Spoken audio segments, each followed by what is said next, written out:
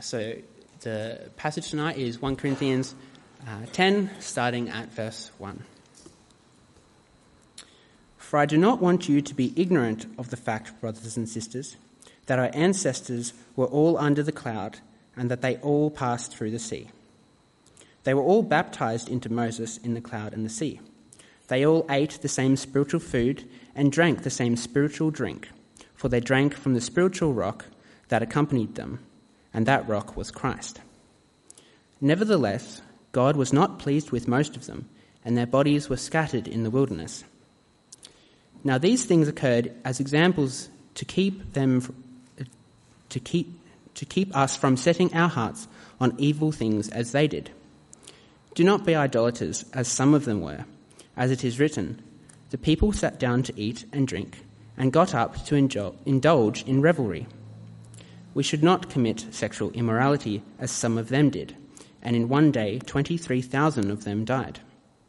We should not test Christ, as some of them did, and were killed by snakes. And do not grumble, as some of them did, and were killed by the destroying angel.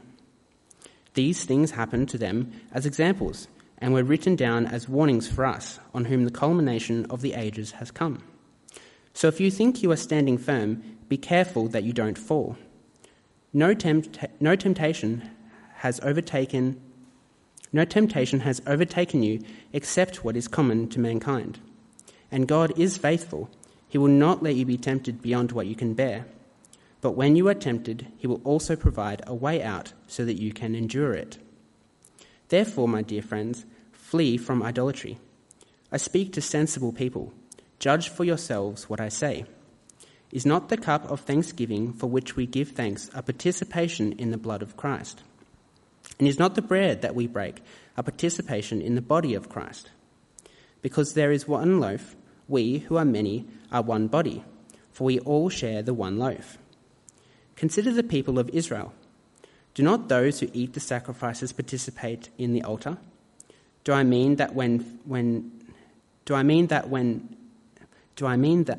that food sacrificed to an idol is anything, or that an idol is anything? No, but the sacrifices of pagans are offered to demons, not to God. And I do not want you to be participants with demons.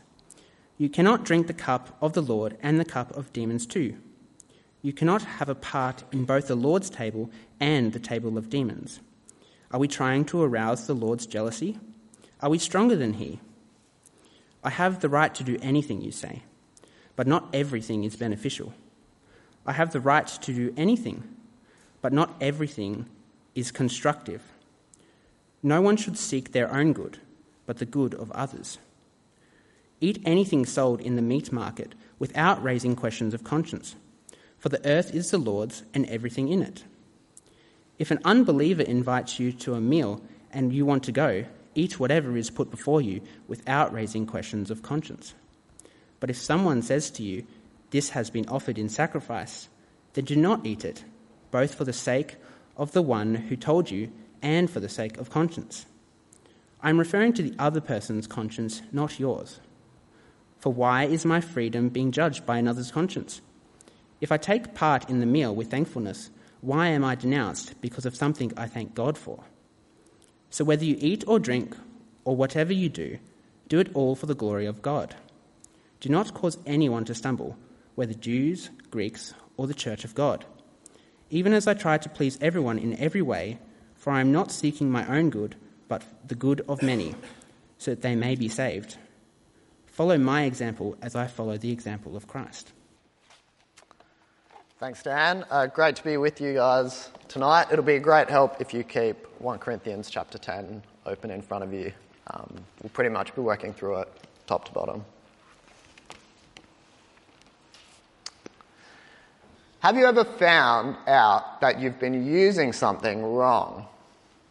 Have you ever been confidently using something in particular and then realised that this whole time you've been using it in the wrong way?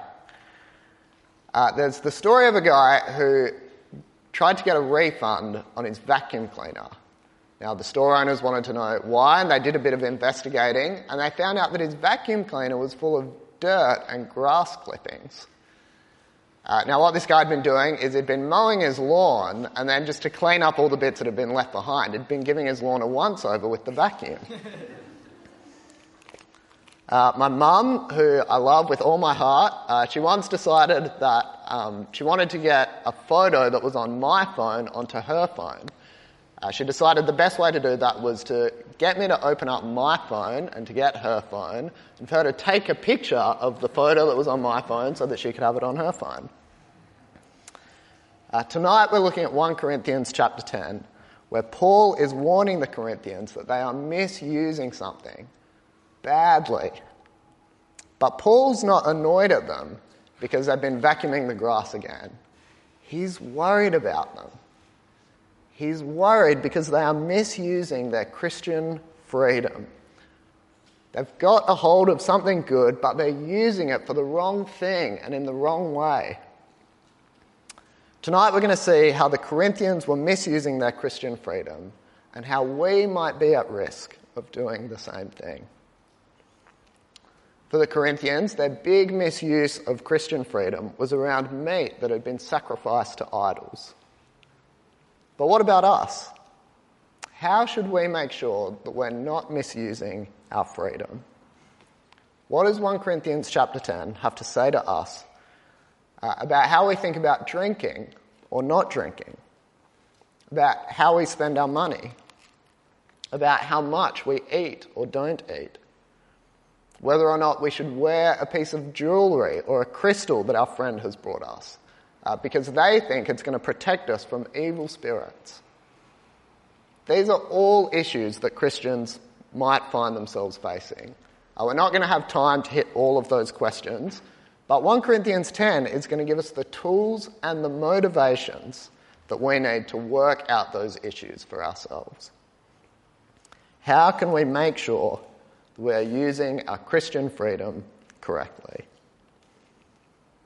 Before he can answer that, Paul wants the Corinthians to be warned about the danger of being cavalier, of thinking that because they're Christians, they are perfectly safe from falling into sin. But at the moment, there's this really thorny relationship between Paul and the Corinthians. They're involved in some really unhelpful behaviour, and they're starting to accuse Paul. There's this risk that if this relationship gets any worse, that they're going to break up with Paul, that they're going to reject him as their teacher and their leader. Now, Paul's not worried about this for selfish reasons, but he's worried that if the Corinthians carry on in this way, they're not just going to need a new vacuum cleaner. He's worried that they're going to miss out, that they'll be giving up on something much more important. See, what he does is he reminds them of the past. He reminds them that God's people were still able to fall into idolatry, and that the result was death. He wants to show them that idolatry was a real and fatal danger for God's people. Being a part of God's people didn't protect them from trying to replace God with something else. Have a look at what he says in verse 2 and verse 3.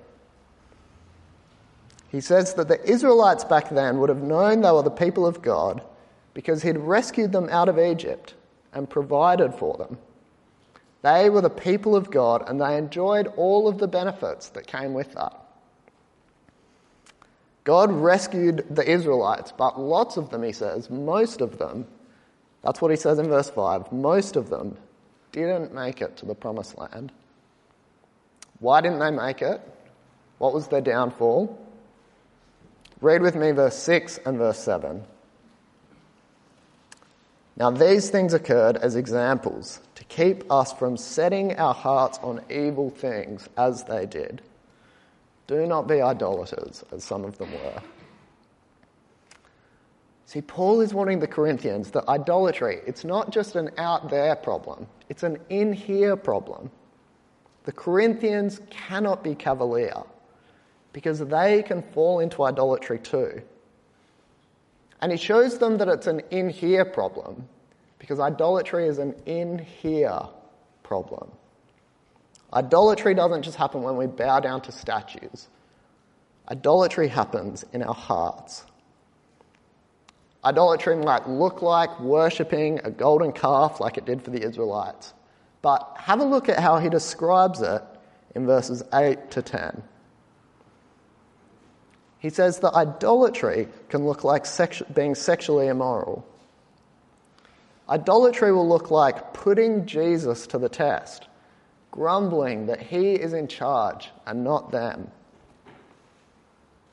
And so I hope you can see from this picture of idolatry that Paul has given to the Corinthians that we are at risk of being cavalier Christians too. Christians who fall into idolatry, who don't go the distance as Christians. We might not be at risk of worshipping a statue, but do we realise that sexual immorality at its root is a problem of idolatry?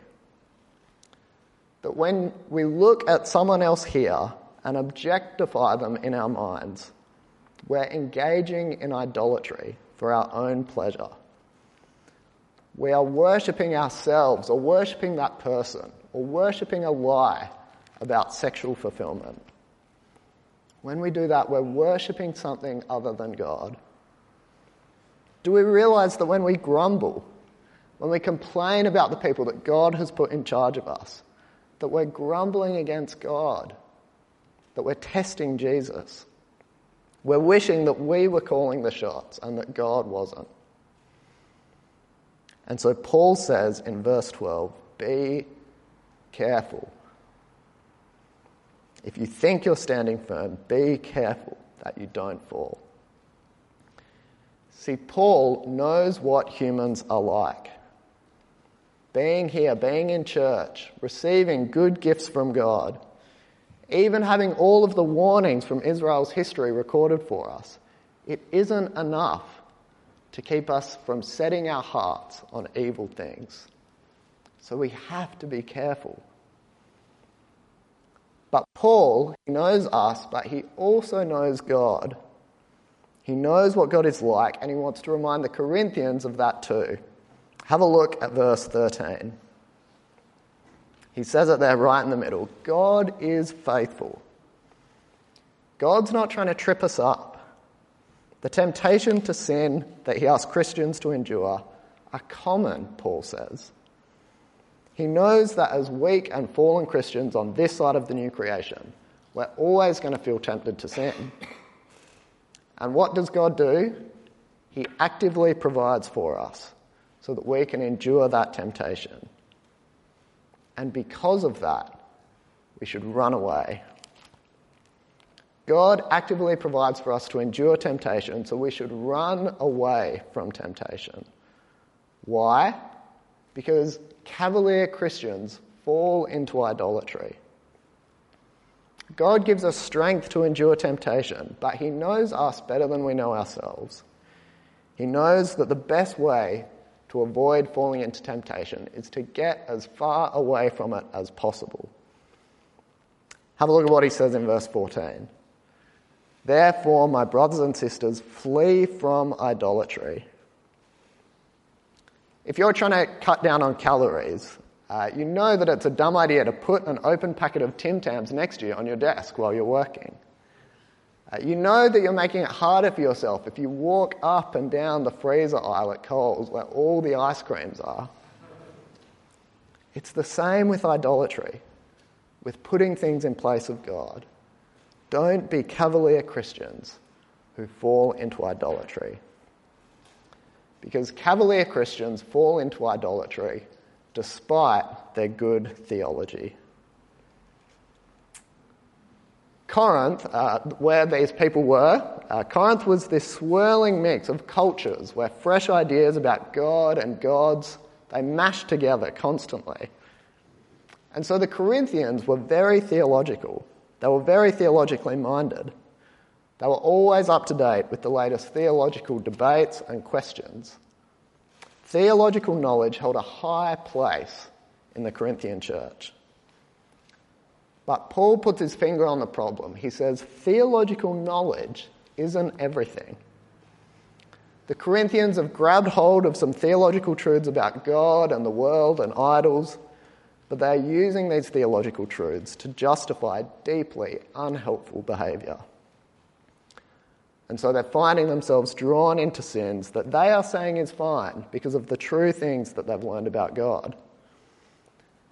They've emerged out of this culture that is tied up with sexual immorality and worshipping things other than God, and they're using their Christian freedoms to keep participating in those behaviours.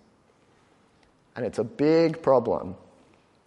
So big that Paul has been dealing with this one issue about meat sacrificed to idols for the last couple of chapters. Paul wants the Corinthians to see that it isn't enough to have theological knowledge. Theology is only good if it goes deep. Good theology should change your heart as well as your head. This is how we saw it play out in chapter 8. There's this theological truth that an idol is nothing. And because of that, I have the right to eat idol meat. This statue that people are bowing down to, it's just an idol, it's just a piece of wood or metal. And I, a theological Corinthian, know that an idol is nothing, so it's fine to eat the meat. But my theology hasn't gone deep enough, because in my heart, I'm still motivated by my rights. I should be allowed to do this, so I'm going to do it no matter what. But being led by my rights has caused my Christian brother or sister to sin. See, they have a weak conscience, Paul says. They think that eating this meat is sinful. And because they've seen me do it, they go against their conscience and they eat the meat too. But Paul says their rights shouldn't be the thing that motivates them. It should be love for their brother or sister. So in chapter 9, he gives them an example of what this will look like. As this theological truth, the Lord commanded that those who preach the gospel get paid. They should be supported by their people so that people can be freed up to be ministers full time. But because Paul knows the Corinthians and he is motivated by love for them, he chooses not to get paid. He refuses to get paid by them. He's worried that if they paid him for preaching, they wouldn't accept the gospel. They might think he's just another motivational speaker who's come to their hustling and bustling town. We see this play out again in chapter 10. The same theological truth, an idol is nothing. But now they're using that theological truth as a reason for participating, not just eating sacrificial meat that's been sacrificed to idols, participating in idol worship. And Paul says that that is something that Christians cannot do. Let's read from verse 19. Do I mean then that food sacrificed to an idol is anything, or that an idol is anything? No, but the sacrifices of pagans are offered to demons, not to God. And I do not want you to be participants with demons. You cannot drink the cup of the Lord and the cup of demons too. The Corinthians are using this fact that idol meat is nothing to get involved with religious practices and ceremonies of the day. These ceremonies involve worshipping other spiritual beings and often went hand in hand with sexual immorality and sexual activity at the temple. And so what Paul does is he uses the example of communion. We all know that grape juice is just grape juice and bread is just bread. But we know that in this context, in the context of communion, when we say the words together and we eat and drink together, we're not just having a snack in the middle of church. We're participating in something. We're declaring allegiance to God and worshipping Him. And Paul says it's the same when they go to the temple. Sure, meat is just meat and that statue is just some wood, but when you put all of those things together, you're participating in something. In that context, you are taking part in idolatry. Sure, the idol isn't a god like the Heavenly Father is, but there are evil spiritual forces at work. demons who are being worshipped at those ceremonies. And because the Corinthians are motivated by their rites, they are participating in that worship. They're doing the opposite of worshipping God, and they're using their theology about God to justify it. Paul says they are arousing the Lord's jealousy. They think they are stronger than God. He says in one action they're guilty of two sins. They're sinning against their brother and sister and causing them to stumble, and they are committing their own sin by participating in demon worship. They have some good theology, but their knowledge about God, it hasn't gone deep enough. And so their cavalier attitude leads them into idolatry. And Uni Church, I hope you can see us in that picture that we have of the Corinthians. We are in such a danger of falling into some of the same traps. St. Matt's is a church that prides itself on good theology, on knowing what is right and what is wrong. We love debating spiritual ideas and showing what we know. But our good theology is only good if it leads to good actions, if it goes deeper, if our theology changes our hearts. Because our hearts will win out every single time. We can have crystal clear theological truths in our heads, but if our hearts are motivated by what our rights are, we're going to fall into the same trap as the Corinthians. We'll be so on about our Christian freedom that we do things which are harmful to our brothers and sisters and are the opposite of what God wants us to do. There's lots of ways we might fall into this. Maybe it's in the TV shows we watch, the language we use, what we spend our money on. Let me just drill down into two areas that I think us as uni churches might be particularly at risk. Let's have a go. So up the top here, we've got a theological truth. Jesus turned water into wine at a wedding celebration. It happened in John chapter 2. You can look it up there. Nowhere in the Bible does it say that I can't have alcohol. Jesus turned water into wine. How good. But if we are motivated by our right to drink, we might find ourselves in situations where our insistence to drink is unhelpful for our brothers and sisters, even causing them to go against their conscience and drink, causing them to fall into sin. Or it might be that, like the Corinthians in the temple, we are leveraging our right to drink alcohol to participate in ceremonies and practices that are not honouring to God. Sure, a beer is just a beer. A table tennis table is just a table tennis table. A red cup is just a cup that is red. But if we find ourselves at a party where the focus of the event is to participate in drinking games and getting drunk, Paul would want us to stop. And instead of thinking about what my rights are in that situation, instead thinking about how can I love my neighbour and honour God in this situation. Or if we find ourselves in clubs in Northbridge or at any place where drinking and sexual activity are the main things on the agenda, we have to ask ourselves if our theology has gone deep enough. If we're being motivated by our rights or motivated by love. Are we arousing the Lord's jealousy by participating in those things? The second way that uni churches might be at risk is this. By buying into the idea that this is all there is. That only what you can see and touch and taste and smell is what there is. We say we believe that Jesus exorcised demons in the New Testament, but often we act as if we've progressed beyond that and that there could never, ever be any spiritual dimension to anything that we get involved with. Paul says we should flee from idolatry. And so, for example, it might be that we need to check out the yoga class that we go to. Now, if that is just a place where you stretch and breathe, then you absolutely have the Christian freedom to keep going there.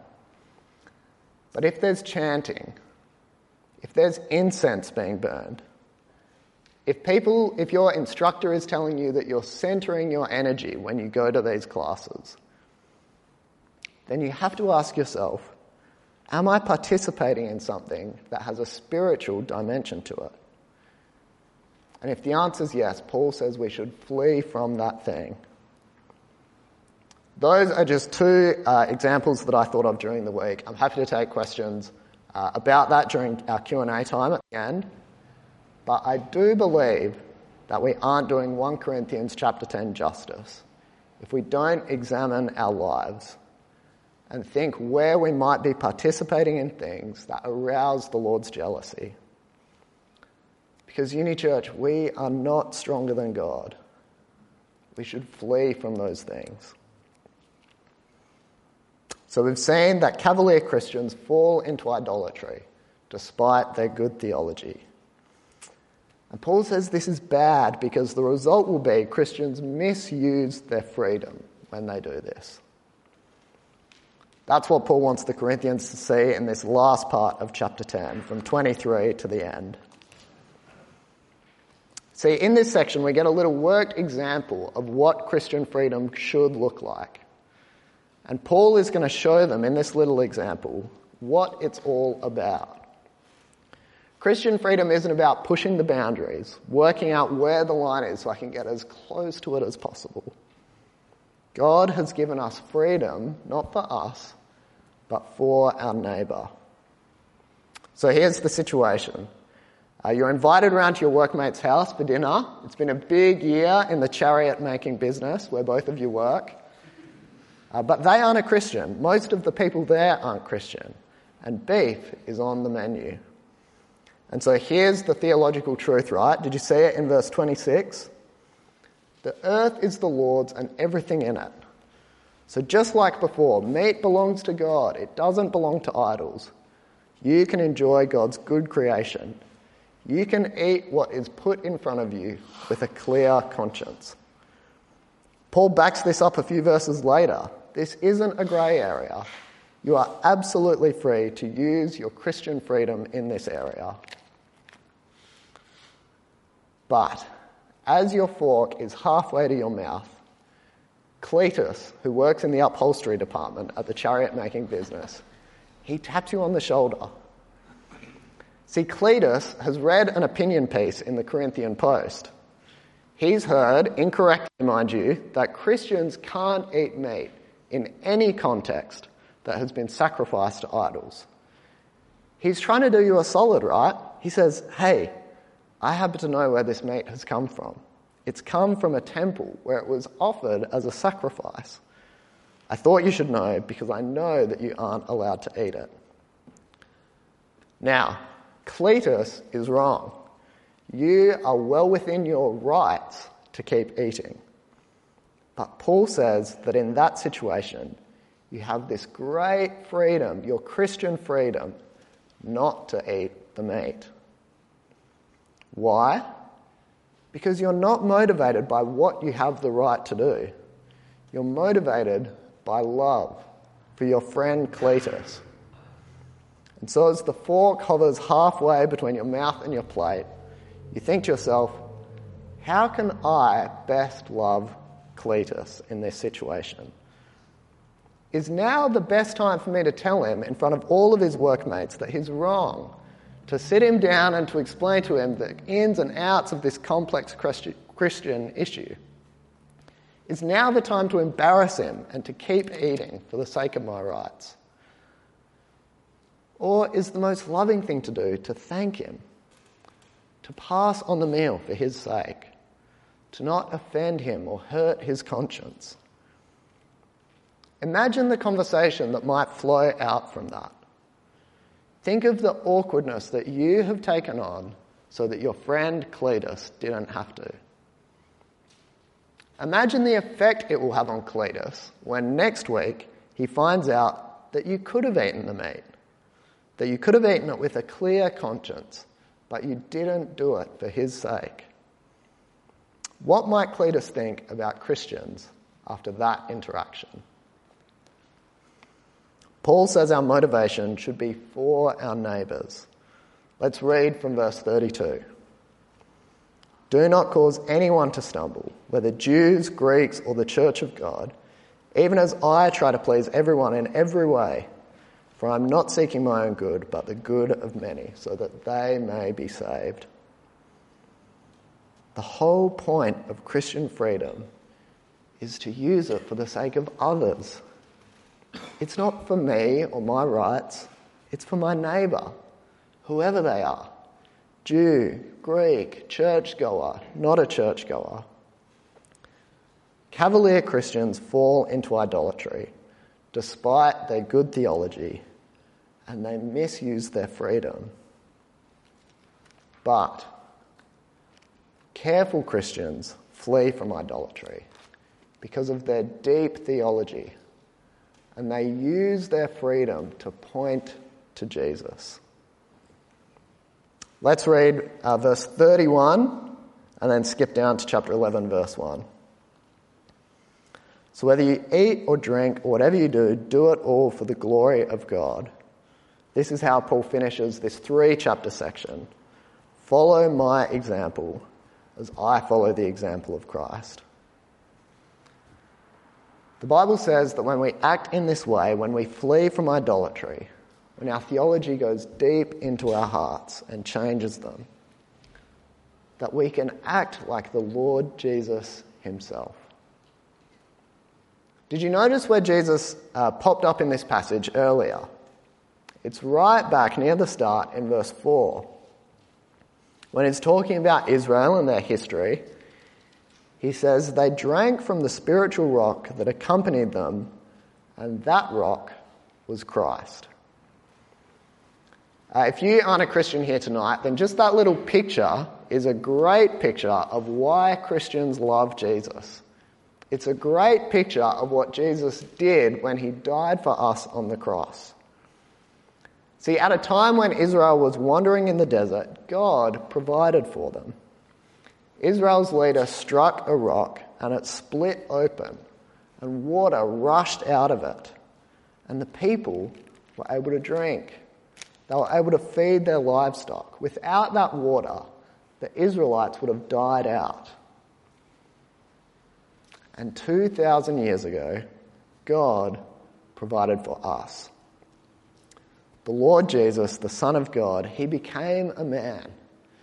He gave up his rights and did what would be most honouring to God. Just like that rock was broken open, he died on the cross to put us right with God. And at that moment, people across all space and time who put their trust in Jesus got something better than water, something truly life-giving. They were saved from an eternal death because Jesus died for us. The love of Jesus has spilled out like water from that rock to Christians. We have been saved because Jesus had this attitude towards us. See, up the top, there was this theological truth that we've all sinned against God. But Jesus wasn't motivated by rights. He was motivated by love for us, and so he took the action of dying for us. And uni churches, if we follow the example of Jesus, then his love spills out of us too. His